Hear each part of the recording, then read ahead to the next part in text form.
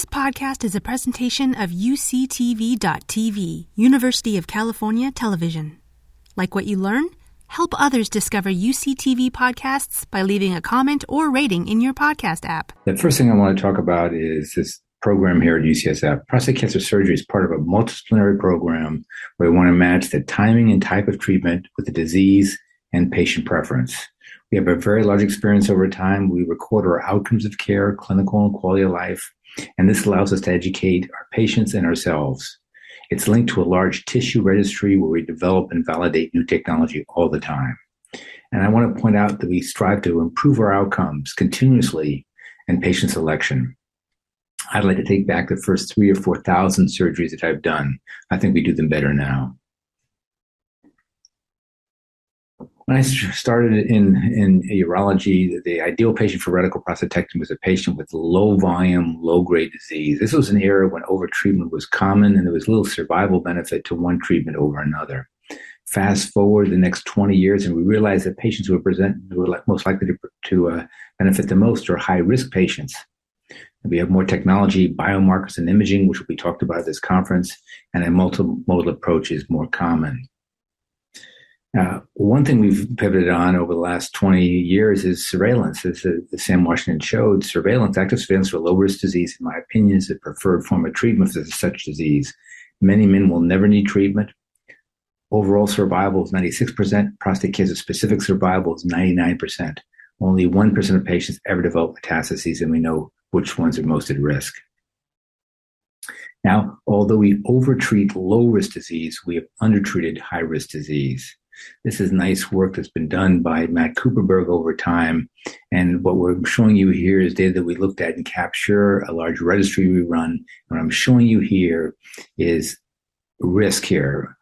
Low-risk disease, high-risk disease, treated with surgery, various forms of radiation, and watchful waiting. And this is predicted 18-year cause-specific survival.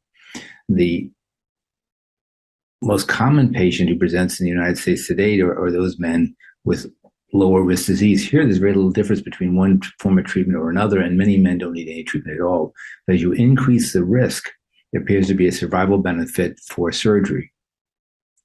When we saw this, we started to change how we treat prostate cancer here at UCSF. This is prostate cancer care at UCSF for surgery over the last 20 years. And from 2000 to 2021, in deep blue, this is low-risk disease. Green is kind of intermediate-risk disease.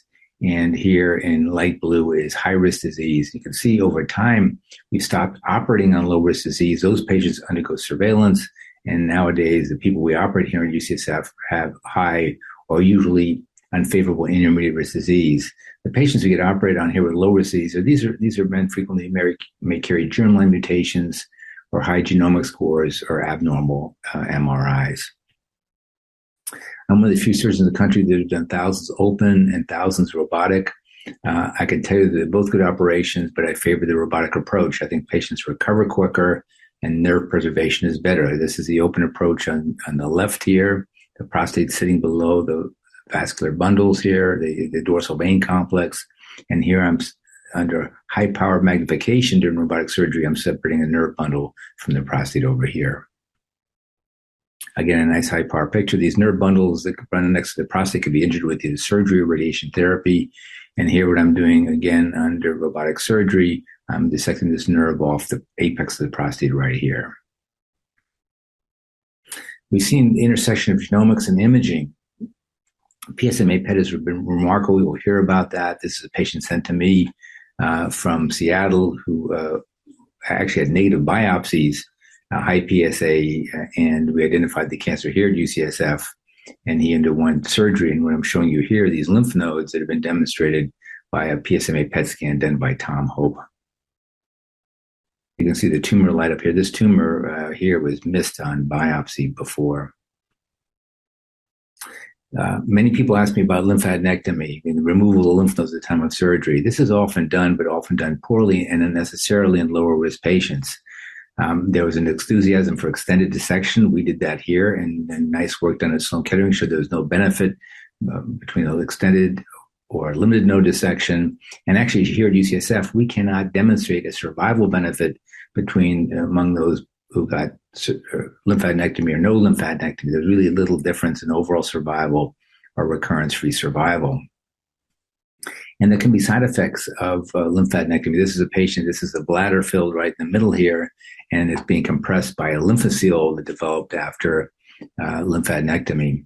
So nowadays, we do much more PSMA PET imaging ahead of time to try to identify those with lymph node disease, and we do lymphadenectomy selectively, really only in high-risk patients, and even there, we're trying to determine the benefit. And I'll show you some new technology, which we think will be helpful. The recurrence-free survival or recurrence-free or second treatment-free survival for surgery is quite good for low and intermediate risk disease. High-risk patients frequently require multimodal therapy here. Overall survival rates after surgery, prostate cancer-specific survival rates are excellent, meaning that either with surgery alone or a combination of surgery with additional treatment like radiation, we're able to salvage these outcomes quite nicely. Side effects, more about this later. Incontinence is predicted by older age, non-nerve sparing approach, and those who've had previous radiation. Sexual dysfunction, very importantly, men have to understand what their baseline function is, age, and a non-nerve sparing approach. You can predict outcomes pretty well by knowing this type of information. I think better imaging may be critical here. You'll hear more about PSMA. PSMA is a protein found on the cell's surface of prostate cells. It's overexpressed in prostate cancer.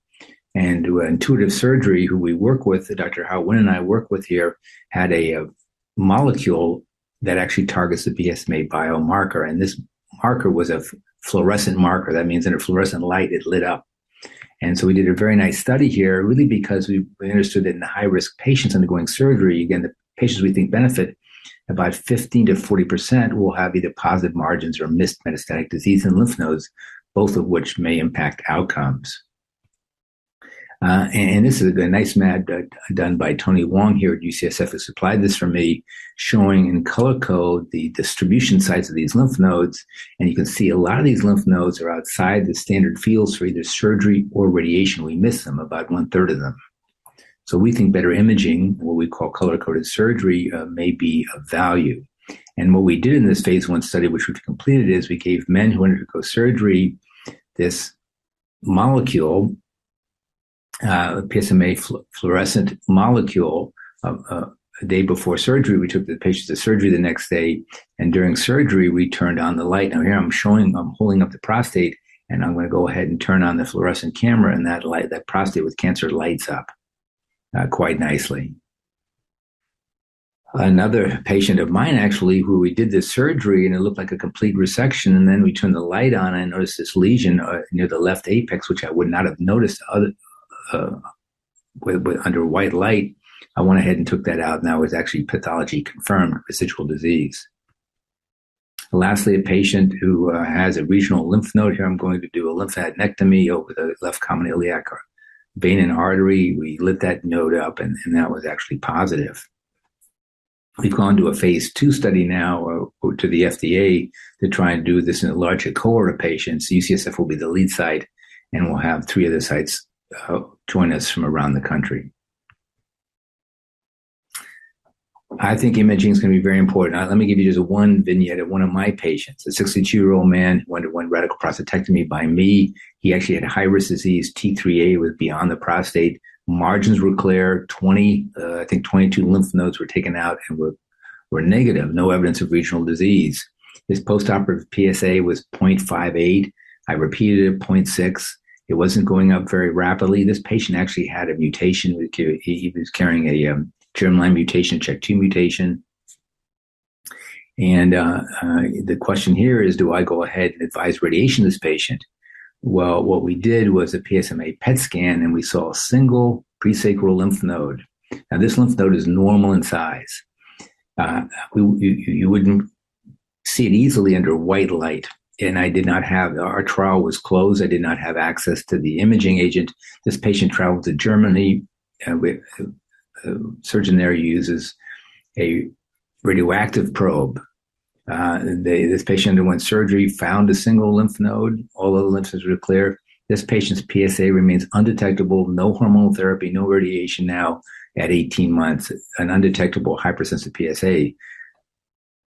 So my feeling is that the radical prostatectomy is an option, possibly the preferred option for clinically significant multifocal disease in men in good health with a long life expectancy.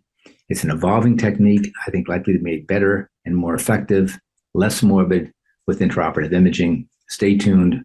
We hope to complete this trial in the next 12 months' time. Again, I want to thank all my surgical colleagues here at UCSF. I work with a wonderful group of surgeons listed here. This is as much their presentation as mine.